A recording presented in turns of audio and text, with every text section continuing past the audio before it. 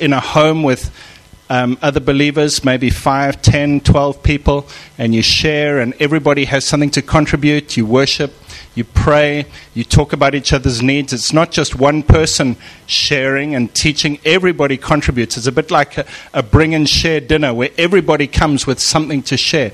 1 Corinthians 14 says, "So then, my brothers, when you come together, everyone has a word, a prophecy, a tongue, a song, an interpretation. All of these must be done for the edification of the group." So there's a type of meeting, a church meeting, where it's small enough that everybody comes with something to contribute. Nobody is a spectator. Everybody contributes. And then there's another level up, which is kind of like this, anywhere from 50 to 500 people, where it's slightly different again. Obviously, not everyone can contribute, and there is some contribution from everyone, but it's more of one or two people just leading and guiding and bringing instruction and leading the worship. And then there's the very big, like a festival or a conference, thousands of people. How many have been to a conference with more than 1,000 people in? Can you just put your hand up? There's something different there. There's something special. There's a really powerful anointing where a lot of people get together and God is doing something really significant. And obviously hardly anyone really shares and contributes. Everybody sings, but it's very, very few people who actually speak out for everybody else to hear. And I'm believing then for another level up, which is going to be hundreds of thousands of Christians meeting, where we get, the huge sports stadiums, the Olympic stadiums, hundreds of thousands of people, and we meet together and we worship the Lord. I think it's going to come. I think we're going to see it in the next 5 or 10 years, where big stadiums around the world have Christian meetings, and the rest of the world, the non-Christian world, has to sit up and take notice, and it gets reported in newspapers. Whoa, there's something going on. But what I'm trying to say is that there's different levels, and we would be silly to try and think that they're all the same. The little group of 2 or 3 people and the group of 200,000 or 300,000 people, there's differences. And the way that we at Lighthouse have tried to do things correctly and biblically and enable everybody to use their gifts and grow as Christians is we've said that life groups are small church meetings in people's homes in the middle of the week, 5, 10 people. One of the groups has got 25 at the moment, so we need to do something about that. But they're small groups where everybody contributes, and it's a family thing. It's not an audience and a person speaking. It's everybody sharing. There's a leader who guides and looks after and pastors the group, but basically everybody shares. But then in this meeting, we've looked in the New Testament and we said, what is this meeting like? And there are several examples in the New Testament. In the city of Ephesus, Acts chapter 19, it says, Paul gathered the believers together in a place called the school hall of Tyrannus. So he rented a school. And there was probably room for 100 people, maybe 200-300 people, and he lectured them. Every day, there was probably some worship, but not everybody contributed. And then it says that they had churches in people's homes. So he writes about Priscilla and Aquila have a church in their house. Phoebe has a church in her house. All these different people have churches in their homes. So there were hundreds of churches in people's homes in Ephesus, and then there were meetings when everybody got together, and pretty much Paul was saying, this is God's direction for us as a church city. This is where we're going. And we've said this meeting is like that. This is not a tiny little church meeting where everybody contributes. This is a gathering where we get direction and empowering and moving forward. And then we go out and we go into our little group meetings and we all contribute. What that means is that on a Sunday morning, not everybody can lead worship. Not everybody can preach. I know there's probably 5 or 10 people in this room today who could probably preach better than me. Well done. It's great. Start a church. Let's get this thing expanding and multiplying. But I'm the one who preaches on a Sunday because that's what God's called me to do. And I'm leading this church in that direction. However, what we love is the contribution of worship and the contribution of prophetic words and open prayer. I don't know if you've experienced it, but there's a couple of things I want to highlight. Sometimes at the end of worship, the musicians will just change the way they're playing, and it's no longer playing the chords of the song we've just sung. They're just playing maybe in one key or maybe two keys, and they're just playing gently, and people just around the room just start singing their own tune to the Lord. Have you experienced that? It's a beautiful thing. I call it singing in the Spirit.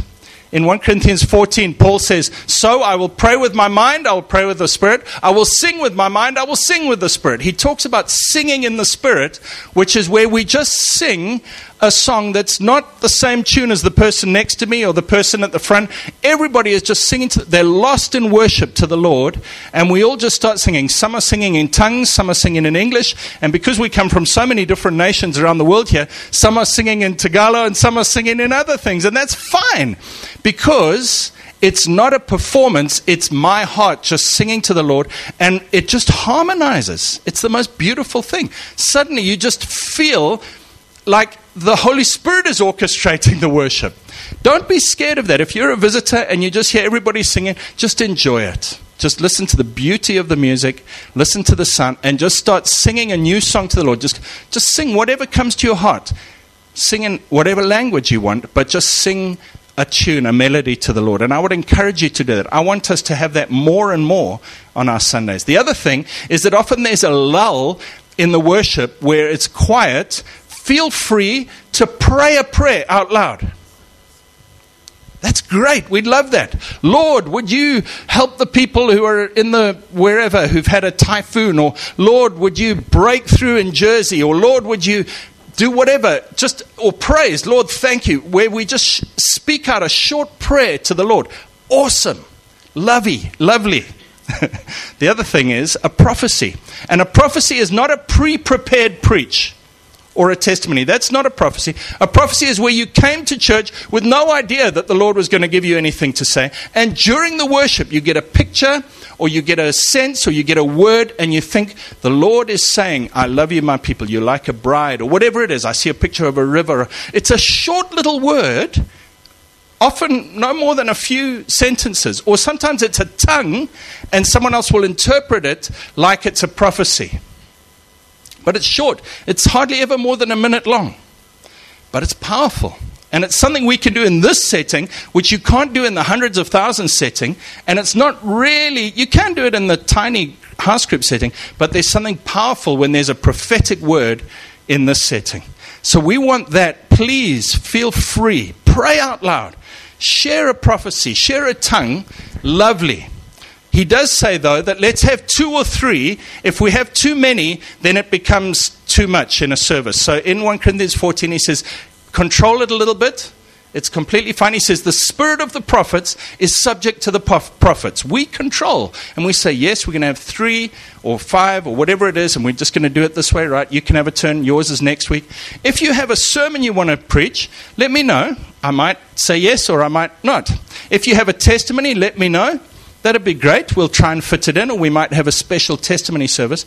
But in this time, we're just using this environment to the max we can to have worship led by a small group of people. We're all the worship team, by the way. All of us are worshiping the Lord. Just because some are up front and some aren't. The Lord just sees us worshiping. So worship the Lord as if you're on stage before God. Worship Him. Only a few will share, teach, or preach. But please feel free to sing out, to pray out, to prophesy, and then get involved in a life group. And let's keep praying for the bigger meetings. Amen. I'd just like to share a little bit about what we're doing as a church, the project, as we call it, the project. Because we shared about it a couple of months ago. And we made it a bit of a private share, which meant it was only for people who were here at the time. So some people may not have heard about it. And I'd like to just share about it. We are trying to obey the Great Commission, which says, go into all the world and preach the gospel. Make disciples of all nations. Thanks. And the way we're doing that is we're using technology. At the moment, we record our sermons as podcasts, which means They're on the internet, and anyone in the world can download them and listen to them. And amazingly, we have hundreds of people listening to them every month from all over the world. Somebody in Canada has logged into our website and listened to our podcasts about 8 times in the last 2 days. I don't know who they are. I know they're in Toronto. I don't know anything more about them. There's some pastors in Cape Town who listen to our podcast. I don't know why. There's some people in Oregon, America who listen. I don't know why. There's people in China who are downloading our podcasts. Who knows why? There's people all over the world who are downloading. And what the Lord has given us the opportunity to do is to set up a website where, let's just imagine there's somebody who gets saved in Saudi Arabia. They're not in a church. And we say to them, we will help you. We here, Lighthouse Jersey, this congregation will help you, Ahmed in Saudi Arabia, to plant a church in your home. All you have to do is gather together a few people in your house on a Sunday. We will stream a sermon in, and we will give you the tools and the support and the help that you need to pastor those people, to lead worship. We'll give you teaching tools. We'll give you resources, everything that's required so that you can grow that into a church, hopefully into a big church. Or maybe it'll remain as a house church, and when there's 2 or 3 house churches in an area, we can put them together and make them into a church. And eventually that becomes a church that stands on its own 2 feet, and is an independent church that is growing for the Lord. We are able to do that.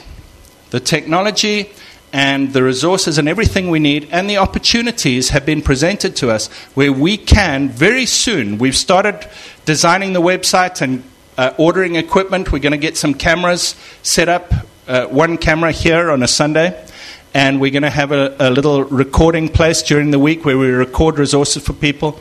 We're going to set up and start trying to get little churches going around the world. I have amazing excitement about it. I believe that thousands of churches are going to grow up out of this. I really do. It's amazing. And what is awesome is that it's going to be all of us involved. And I really am so grateful to every single one of you in this church because you guys have been so supportive. The prayer that goes on, I don't know if you realize how many people are praying in this church. There's people who meet on different nights of the week in different locations and pray and fast. There's people whose ministry is to pray at all hours of the night. And I'm so grateful for those people. There's people who give. You know, a person who gives £1 or a person who gives £20,000. Each one of those is so vital and wonderfully beautiful to the Lord. And I'm so grateful to those people who've given and who faithfully give. Again and again, because we're going to use, I promise you, we will use every penny that you give to extend the kingdom of God and to grow churches around the world. There's people with gifts here of administration, worship, teaching, people who can teach others to be pastors. There's so many gifts and willing people in this church, and we're going to use us as a little group of believers. We're going to impact the world, and there's going to be thousands of churches set up as a result because of you. Because of what you guys are doing and because of your faithfulness. And I just want to say thank you. It's absolutely fantastic what you're doing. We're kicking it up into the next gear. We have engaged a company to set up the website. Within the next 3 to 4 months, that'll be up and running. And we will be recording videos to put on there, which is great. I'm going to go full-time, paid by the church in April. James and Heidi are already full-time paid by the church. Deanna's volunteering to help with this project, and Tony's volunteered to help a little bit of time a week, and there's others who have as well. So it's going up a notch, and it's fantastic. And thank you, everybody, for your involvement. We're going to need money, but the Lord will provide, and it's going to come in as the time goes along. So, Lord, we just thank you so much for what you're doing. God, I have such a sense that it's your river, and we are just lucky enough to jump into your river, Lord, and we thank you for that. We thank you that we're carried along by your passion, your zeal for the nations, Lord. We thank you that you love the peoples of the world, and we thank you that we can love them as well with your heart, that we can be part of what you're doing, and we thank you for it. In Jesus' name. We've been doing a series about the life of Jesus, letting people see Jesus. And today is a wonderful story. I'm going to read out of John chapter 4. This is still in the first year of Jesus' 3 years of ministry. You know, often we read the Bible stories about Jesus and we don't know, where does the story fit in? Was that at the beginning, in the middle, at the end? It's just a jumble of stories. And so I'm trying to work through chronologically through the life of Jesus so we can see how his life developed and we can copy him and we can be part of what he's doing. And this is in his first year of ministry. Remember, he started his miracles last week. We talked about his first miracle in Galilee. After that, he went up to Judea, Jerusalem, and he did amazing things there. And he was getting such a following of people that he thought, whoa, I better cool this down because it's going to heat up to the point where I get killed before I've had a chance to do all my ministry. So Jesus pulled out of Jerusalem and he went back to Galilee, which was a little rural area, to do some ministry there for a while. And on the way, he went through a place called Samaria, and we're going to read that story now. But Jesus, still in the first year, he didn't want to hurry things up too much. The crowds were getting ready to say, you're the Messiah, and he knew that once they said that, the Romans were going to kill him. And so he thought, whoa, I better calm down a little bit here. And that's why he said to people, don't tell everyone else that I'm the Messiah. It wasn't that he didn't want others to know, it was that he wanted to finish the duties and all the things that God had given him to do in the right timing and not cut it short before the end. So, John chapter 4, verse 1 says, therefore, when the Lord knew that the Pharisees had heard that Jesus made and baptized more disciples than John, though Jesus himself did not baptize but his disciples, he left Judea, departed again to Galilee, but he needed to go through Samaria. Samaria was a place that was not part of Israel. The people there were half Jews and half other races, and so it wasn't the Jewish people there, and yet he still went. He showed that he was going to the whole world, to different races, not just the Jews. Verse 5, so he came to a city of Samaria, which is called Sychar, near the plot of ground that Jacob gave to his son Joseph. Now Jacob's well was there. Jesus, therefore, being wearied from his journey, sat by the well. It was about the 6th hour. So the story here is Jesus is walking, it's hot, it's 12 o'clock midday, and Jesus finds a well and he sits there because he's tired and hot and thirsty, and his disciples go into the city of Samaria to buy some food, and Jesus is left there all alone. And verse 7, a woman of Samaria came to draw water. Jesus said to her, give me a drink. For his disciples had gone away into the city to buy food. Then the woman of Samaria said to him, how is it that you, being a Jew, ask a drink from me, a Samaritan woman? For Jews have no dealings with Samaritans. Jesus answered and said to her, if you knew the gift of God, and who it is who says to you, give me a drink, you would have asked him, and he would have given you living water. The woman said to him, sir, you have nothing to draw with, and the well is deep. Where then do you get that living water? Are you greater than our father Jacob, who gave us the well and drank from it himself, as well as his sons and his livestock? Jesus answered and said to her, whoever drinks of this water will thirst again, but whoever drinks of the water that I shall give him will never thirst. But the water that I shall give him will become in him a fountain of water springing up to everlasting life.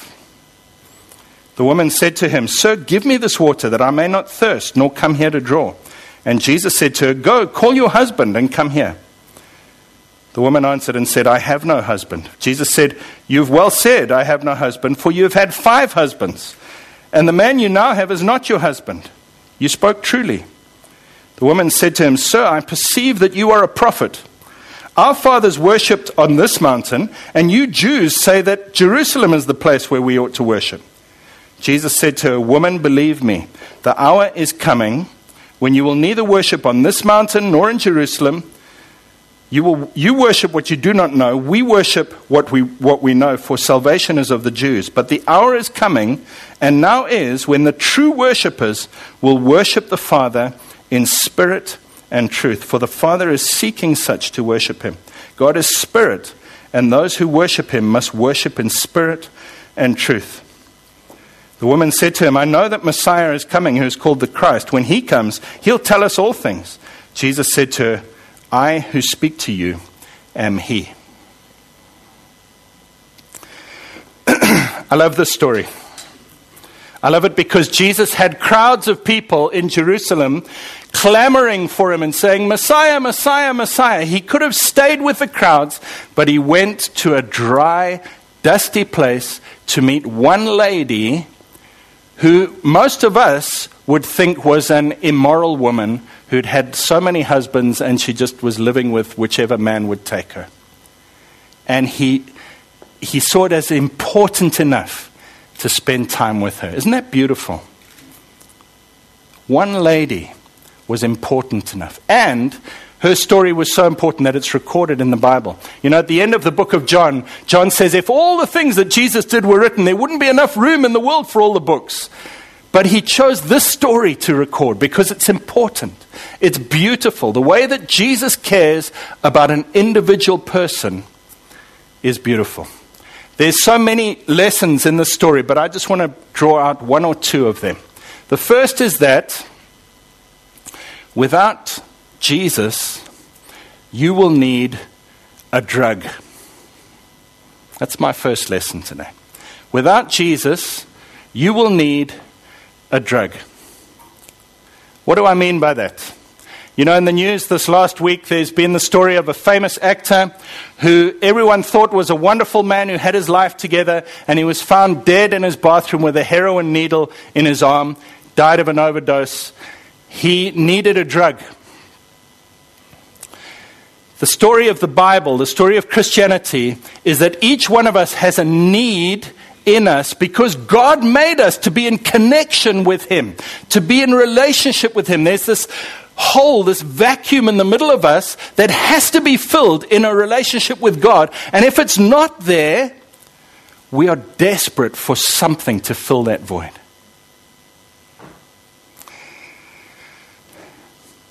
There's a verse in Jeremiah 2, verse 13, where God says, "My people have forsaken me, the fountain of living water, and have dug their own cisterns that cannot really hold water."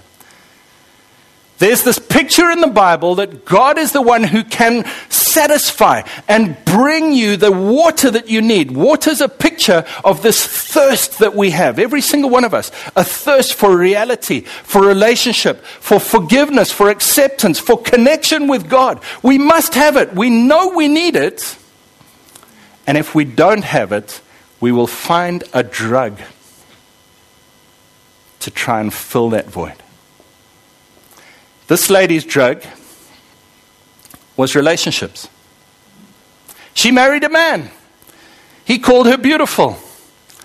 He seemed to have what she needed. He'd provide her needs. He'd look after her. He'd talk to her. He'd love her. She got divorced. It didn't work out. She found another one. Oh, it didn't work out. She found a third, a fourth, a fifth. Eventually, she would just live with whatever man who would have her. Her self-esteem was gone. She would take whatever to try and fill this void, this thirst, this need for water, for living water from God. And every single one of us is the same. You see, the thing is, most of us find a respectable drug. Most of us won't go as far down as this lady did. We'll find a drug called career or money. Some of us it'll be alcohol. Some of us it'll be different things. Social status. I want everybody to think I'm great and important.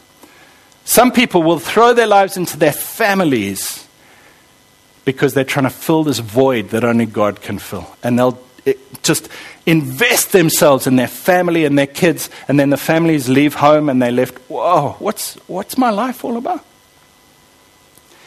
Every one of us, without Jesus, will find a drug. What's your drug? What's your drug?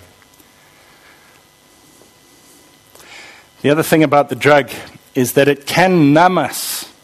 even though it's bad for us, even though it's keeping us from this wonderful fountain of living water that Jesus offers, it numbs us and it provides partial satisfaction so that many thousands, most people on planet Earth will never find the true relationship with God that will really satisfy, because they've got a temporary fix from something that only partially satisfies. Let's just stop for a sec and think. Lord, am I satisfied in you? Lord, am I satisfied in you? Am I thirsty, and have I tried to fill that thirst with a cistern that I've dug myself? Or have I found the connection with you that I really need? Only you can answer that today. But you must answer it, because the alternative is we die of an overdose of a drug that does not give us real life. Amen. My second point is that Jesus asks us questions. How does Jesus show us our need? You know, we live in a modern world where a lot of the time it's the most forceful and bossy person who gets their way, but Jesus is not like that. Instead of coming to you with a big stick and saying, you naughty child, you shouldn't be marrying 5 different men, naughty, naughty, he says, give me a drink. Give me a drink. He comes to us with a question. He doesn't tell us what to do. You see, many people have a wrong idea of God, that he's a bossy lawgiver with a stick waiting to punish you if you don't do what he says. Meanwhile, the Bible shows him as a loving God, stretching out his arms, saying, I love you, and asking you questions. He says, give me a drink. Why did he say, give me a drink? Because he wanted to show her that she needed something. She was thirsty. Then he says, where's your husband? Why did he ask her that question? He already knew the answer. He knew that she'd had lots of men. He didn't need information when he said, where's your husband? He was asking her a question so that she would see her need. God asks you questions. He doesn't boss you around. God will not force you to be a Christian. God will not force you to go to church. Give your money, obey him, live a righteous life, be in relationship with him, even though he loves you so much and he wants so much to help you and heal you. He asks you the question so that you will realize your need and come to him. That's the way God works. I just think of a few questions in the Bible. The very first question in the Bible, God comes into the Garden of Eden. He says to Adam, where are you? Is that because he didn't know where Adam was? No. He wanted Adam to start thinking, where am I? Do you see that? Friends, where are you? Then God says, who told you you were naked? That's the very next question in the Bible. Who told you? Why did he ask that? He wanted them to think about, who told me this thing that I've believed? It's the same question God's asking you and me today. Who told you? Why do you think that? Why do you think that money is the most important thing in the world? Who told you? God comes to Hagar. Remember the slave girl who was carrying Abraham's first child, Ishmael. He says, where are you? Where are you going? Again, God asks that question to you and me. Where are you? Where are you going? What's going on? Not because he doesn't know. He wants you to think. Jesus asked the question, what will it profit a man if he gains the whole world but loses his soul? Why does he ask that question? Because he wants us to look at our lives and say, where am I? Who told me? Where am I going? What will it profit me? What is the end result of this road that I'm on? And then when he's asked us the question, he wants us to come back to him and say, Lord. Jesus said, if you knew who was speaking to you, you would have asked me for living water. The whole purpose of God is to get us to the place where we say, Lord, I need you. I need you. Ian and Angela had a powerful experience yesterday where the Lord just showed them what it is to be hungry and thirsty for him. And at the end of the service, I'm going to ask them to pray for anyone who wants prayer today. For a hunger and a thirst. You know, we all have a need for God, but it's only those who realize their need who get their need met. God won't force you to be a Christian. You've got to come and say, God, I need you. And then he says, yes, I'll pour out living water on you. Isn't that wonderful? That's the way God works. You know, questions are not bad. Sometimes Christians think, I mustn't question. I must just listen and obey and blindly accept. No, questions are from God. Questions are from the Lord. Don't stop the questions, ask them and answer them honestly. That's the result. That's the result God wants. Not no questions. He wants you to question. He wants you to look at the world and say, how did this come to be? How did all of this happen? Okay, so the scientists say there was a big bang and this and that and this happened and this. But is that really the truth? And not just stop at what one person says to you, but push in and say, what is the answer? I watched a little YouTube clip yesterday called, How Did the World Get Its Water? By a science channel called 1 Minute Physics, I think. How did the world get its water? They said it can't have been here at the beginning. The sun was too hot and the solar wind would have blown all the water away. The earth should be completely bone dry. How did the world get its water? Maybe it came from ice comets. Oh no, but it can't have because their water has got too many deuteronium, pollen, whatever things in it. Can't be that. So, how did the world get its water? At the end they said, well, a few comets must have come and just landed on earth and made all the water that's in all the oceans. And I read the comments underneath by non-Christian people. And they said, you've got to have more faith than a religious person to believe what you've just said. Questioning is not bad. Questioning is good. But honestly, work through the questions with the right heart attitude that says, what is the real truth behind this? Not just what does brother so-and-so or doctor so-and-so say. What do I really think is the answer to this? Because the Bible says, when you seek him with all your heart, you will find him.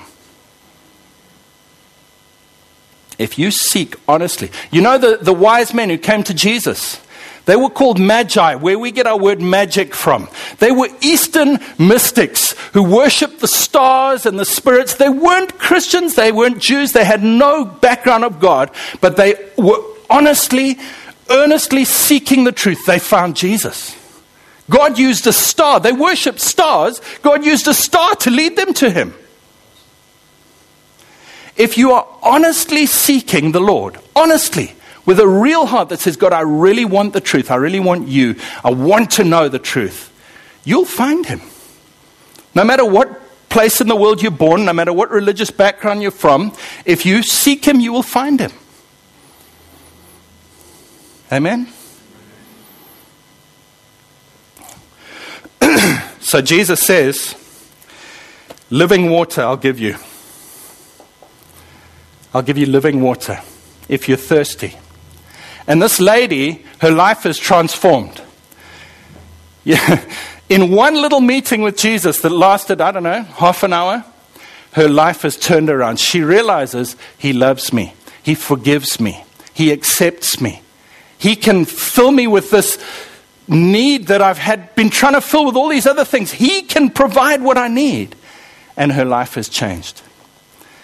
Living water that'll satisfy deep down inside. She goes back to the city. She tells everybody. They come out, and it says Jesus spent 2 days in that little place in Samaria, and the whole city believed. Amazing.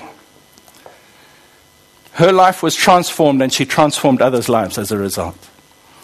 When you get your need met by Jesus, you can't help but witness. It just comes out of you. People will see it and ask, what's going on with you? And the living water will flow out of you. We had a lady on the last Alpha course who came, and she was not a believer. She had no Christian background. We said, why are you here? She says, because one of my fellow employees is a Christian and there's something just coming out of her. There's joy and life. I want to know what it is. Amazing, isn't it? That's real witnessing. It's not, I've learned the 5 points and I know the 7 scriptures and I know the little sayings that I have to say. No, it just comes out of you. It's wonderful. There's a very interesting little postscript to this. This city believed, but it says later on in John chapter 7, Jesus said, he stands up in Jerusalem, he says, if anyone's thirsty, let him come to me. He who believes in me, out of his inner being will flow rivers of living water. And then it says, by this he meant the Holy Spirit who had not yet been given. That's a very strange little verse. Jesus says, come if you're thirsty. Oh, but the Holy Spirit's not been given yet. Do you see that? Come if you're thirsty. Come drink. Oh, but you won't get him until in a couple of years' time when Pentecost happens. Isn't that interesting? They had to wait till Pentecost. Anyway, in the book of Acts, Pentecost happens, the Holy Spirit is poured out, the disciples are filled with the Spirit, and in Acts chapter 8, Philip goes to Samaria, and he goes to this village, and they all believe in Jesus because they'd seen Jesus when he'd come to the woman at the well, and then Peter and John go down and they lay hands on them, and it says when they laid hands on them, they all were filled with the Holy Spirit. They got it, but in the meantime, there was this waiting period because of the way that the timing had to wait for Jesus to be crucified and then the Holy Spirit to be poured out. You and I don't have to wait. The Holy Spirit's been poured out. And that relationship with the Holy Spirit is better than a relationship with the living physical Jesus. You say, Greg, are you sure? Yes, Jesus said, it is good for you that I go away. Because if I go away, I will send the Holy Spirit. Another counselor the same as me. Jesus was saying, when I go, you see, if Jesus is here in the flesh, he can only talk to a couple of people at a time. The Holy Spirit can fill thousands of us with that deep inner peace that's as if we're having a relationship with the real Jesus, and it doesn't depend on one physical Jesus. You can be filled with the Holy Spirit. If you're hungry today, I just want to encourage you, come up for prayer after the service. I hope it's okay, Ian and Angela. Do you mind praying for people today? Is that all right? There's other prayer ministers who will pray up here as well, but just go to Ian and Angela today. Something happened to them yesterday that they're just going to lay hands on people. I'm going to go up for prayer. And we're just going to ask the Lord to fill us again with this living water. It's available. We don't have to wait. We don't have to wait 2 years for Pentecost and Peter and John to come. We can find it today. But only if you're thirsty. Right, it's time for me to close this.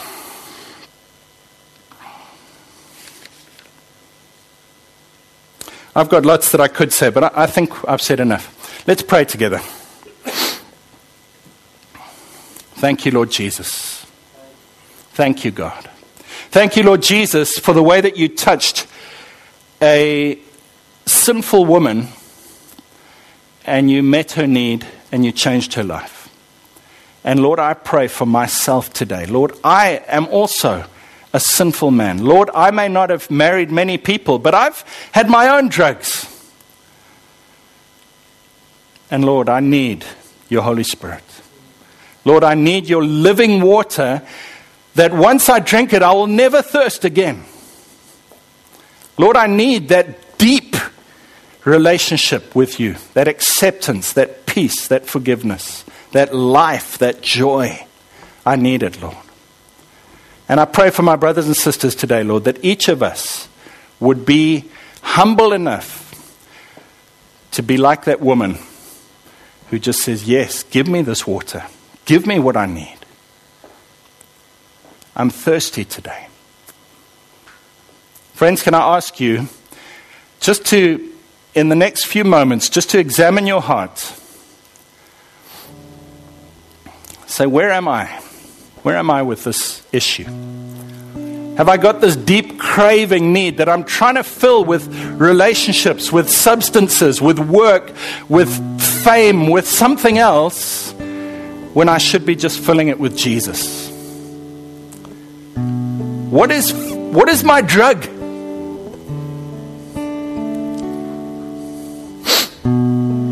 And then I'm going to ask you today to be bold and humble enough to say, Lord, I need your Holy Spirit. I need you, Lord. I need your living water. Thank you, Lord. Thank you, Lord.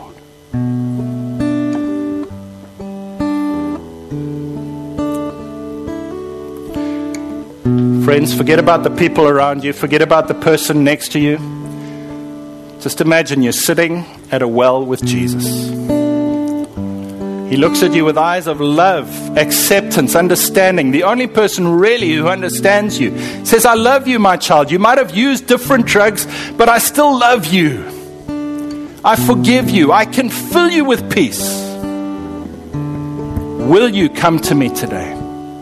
Will you ask me to fill you?